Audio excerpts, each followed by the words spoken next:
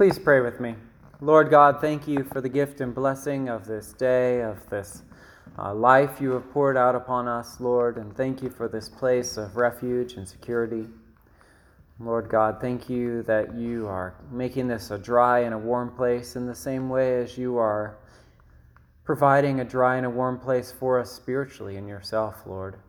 We pray that you would speak today, your words of encouragement, your words of challenge. And we pray, Lord, that you would help us to trust in you, to trust in your word and to trust in your presence, to trust in your deliverance. And Lord, I pray that you would give me words to speak as well. May I be faithful in their proclamation. And we pray this in Jesus' holy name. Amen. Please be seated. Morning. It is so great to see you all today. Well, this last week, just a little less than a week ago, Tara and I were sitting on the couch watching a movie. It was like 9:30 at night, and my cell phone rang. And it was from my oldest daughter, Lena, and I thought, my goodness, what is she doing awake? It's a school night. She's off at college, and so, but I answered it, and it was not the call I was expecting. Right. She was calling because she's down at school in Santa Barbara, and the hills were on fire in Santa Barbara.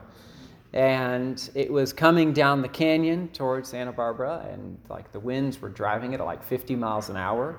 And she said, "But Dad, don't worry. They haven't told us to pack our bags yet. They just told the other dorms to pack their bags." And I thought, All right. Well, ultimately, it ended up working out okay for her. The winds shifted and that blew it back up into the hills, made it very hard for other people, but my daughter and the school were preserved. But I found myself thinking in the days after that, I wonder what plan the school had. Because there's 20-something thousand kids who go to school there, and only a small portion of them have cars. Right? And how do you move, say, 50% of them can get in a car with somebody else. How do you move 10,000 people? Where do you move 10,000 people? Where do you go? How do you get out? Right? And I found myself wondering about the preparation. And we find ourselves thinking about that a lot around here, don't we? Right? Being prepared for things, power outage, fire, storm, whatever it happens to be, we find ourselves having to think about it. But preparation is everywhere in life, isn't it? It appears in all kinds of different things. Right? It comes you have preparation in paying taxes, going on vacation, showing up at work, cooking a meal. All those things take preparation of some kind, even though you cannot prepare and sometimes come up with a product in the end of it. It's almost always made better, though, by preparation, isn't it? It makes all the difference in life, being prepared for things versus doing them spur of the moment. And it's that theme which Jesus really taps into in Matthew. In our gospel passage for today, we are with Jesus and his disciples on the Mount of Olives. I don't know why, every time I hear Mount of Olives, I think of On Top of Spaghetti. You know that famous song? And I don't know why, for some reason, those things are linked in my mind. Sorry, that I've just ruined your right reading of the scriptures forever now. Now, these two chapters that we are in are part of a section that's referred to as the Olivet Discourse, and that has nothing to do with little olives, but it does have everything to do with the location, that it takes place on the Mount of Olives. Now, this discourse covers many things, but they can generally be grouped into three main categories. They are the delay, the return, and the judgment of the Messiah. Right, that's basically where everything kind of fits into. In our passage, we are near the middle of the discourse, and in the verses immediately preceding our section, Jesus gives what is called the lesson of the fig tree. And in that lesson, he says, "Look, you can tell by looking at a fig tree that summer is coming." Right? You can tell. And how can you tell? Budding and blossoming, right? Are you all figologists? I mean, is this what you studied in school? Are you a professional, certified figologist? No, you're not, right? I mean, you just kind of pick this up in the world. You can notice things, right? For us in springtime, you can tell when spring is coming, right? We just know growing up in this world, we can observe the signs and can tell something is happening. Now, I couldn't tell you what day the first day of spring is on the calendar, that regularly changing seasons, but I can tell you what it looks like when spring is coming. And that's what Jesus is tapping into here. The disciples, like looking at a fig tree, can tell when summer is coming. So too, Jesus was saying, the disciples should be able to look at what's happening around them in the world and see that God is bringing things into fulfillment, the things that Jesus is telling them about. And then we transition into our passage, where Jesus speaks to his disciples about the challenge of not knowing what day the return of the Messiah will take place on. He begins, "But about that day and hour no one knows, neither the angels of heaven nor the Son, but only the Father."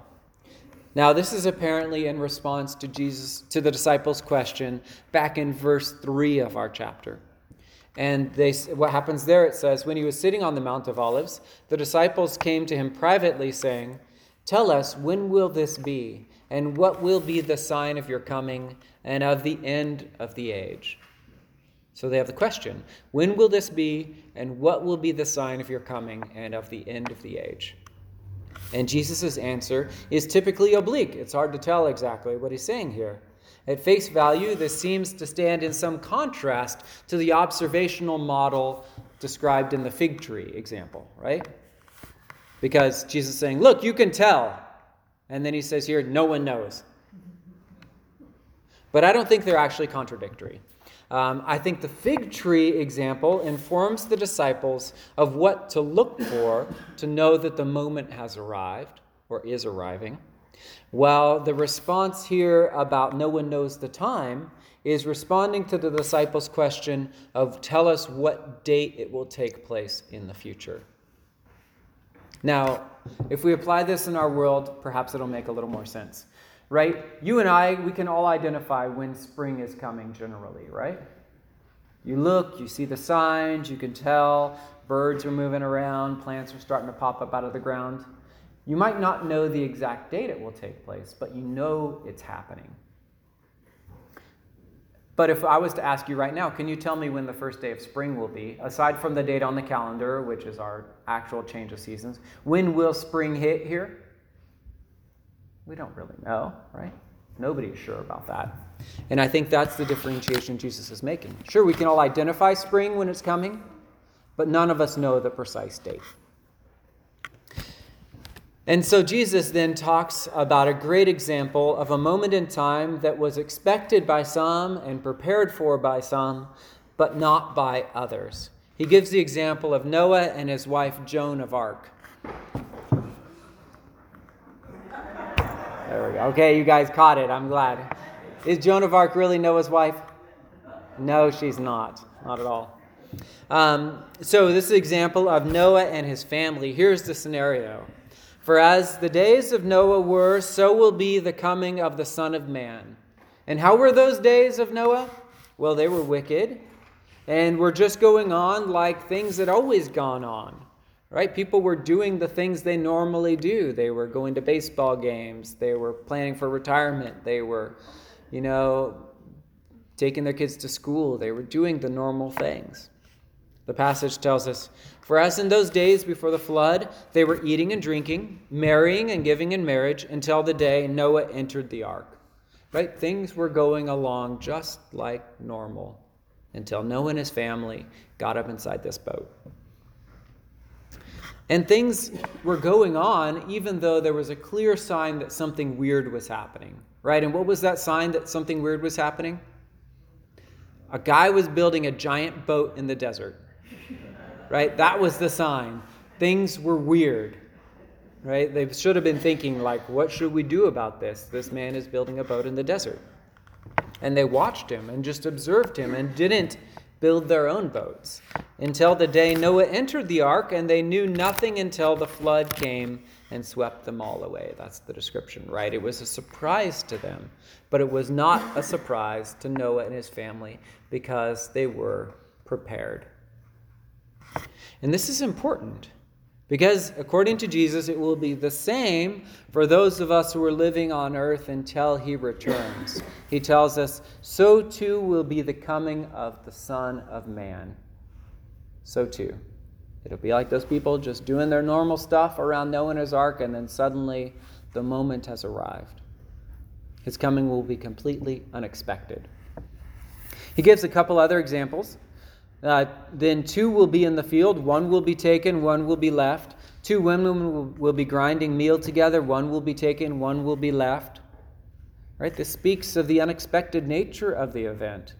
And from the outside, the unpredictability of it. Right? It's just these 2 people, they go out to work, one of them, poof, gone, the other one's still there. Jesus is saying, this is unpredictable. These people obviously were not huddled in the basement afraid of what was coming. They were just going on with life as normal. And suddenly, life changed. Thus we are told to keep awake, therefore, for you do not know on what day your Lord is coming. This is not merely a challenge to keep looking forward to the return of Jesus, but in addition to keep awake to God's purposes here in this world.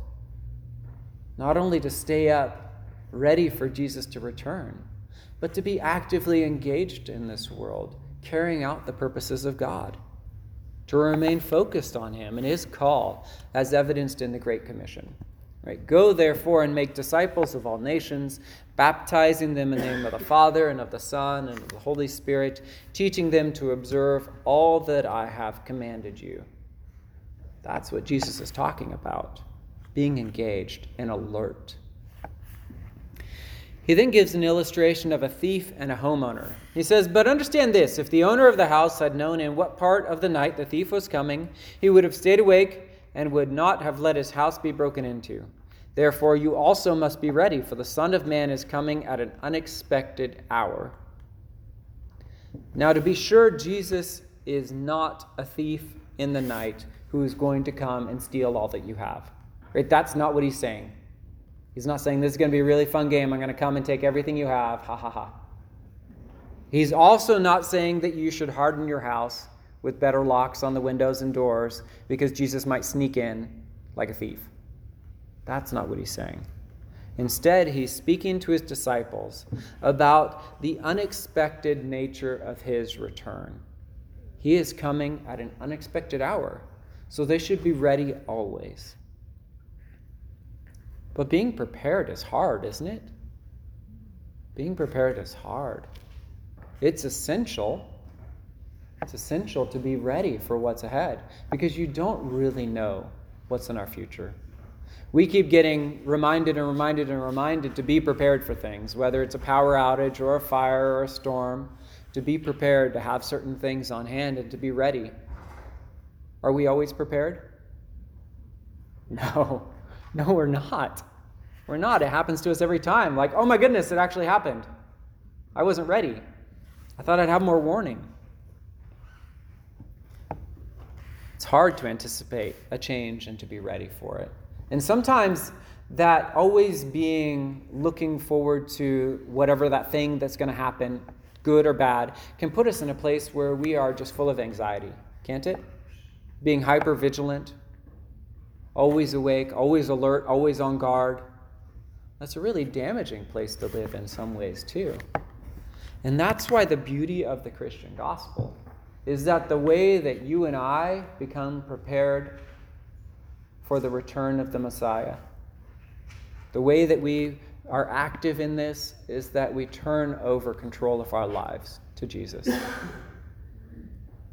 We confess that we really can't prepare ourselves, that we really can't remain alert and active forever.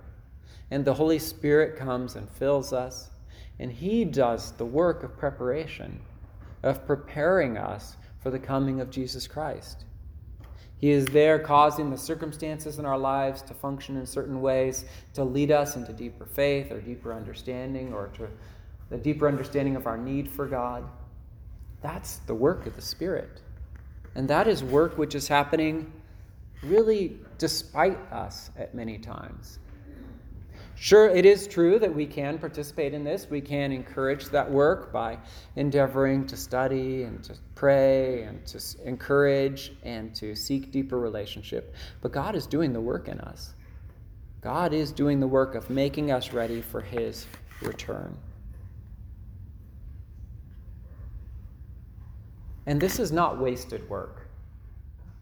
Because if Jesus does not come back during our lifetime, we will be prepared in this work to meet him face to face in eternal life after our death, aren't we?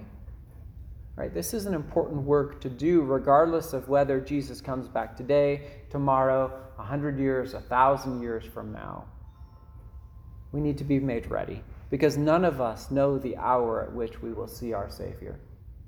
And so may we allow the Spirit to work in us, to prepare us, and to make us ready, because we don't want that moment to find us unaware and unprepared. Therefore, with joy, let us anticipate the coming of our Savior, and may that joy change the way we live in this world as we serve him like faithful followers of Jesus Christ. Let's pray.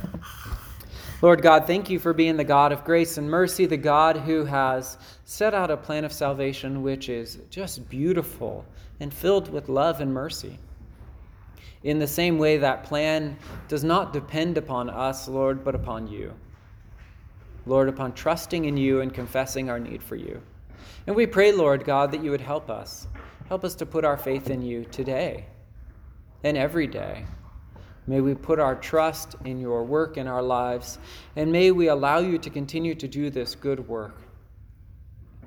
Lord, help us to invite others to join us in this transformed living.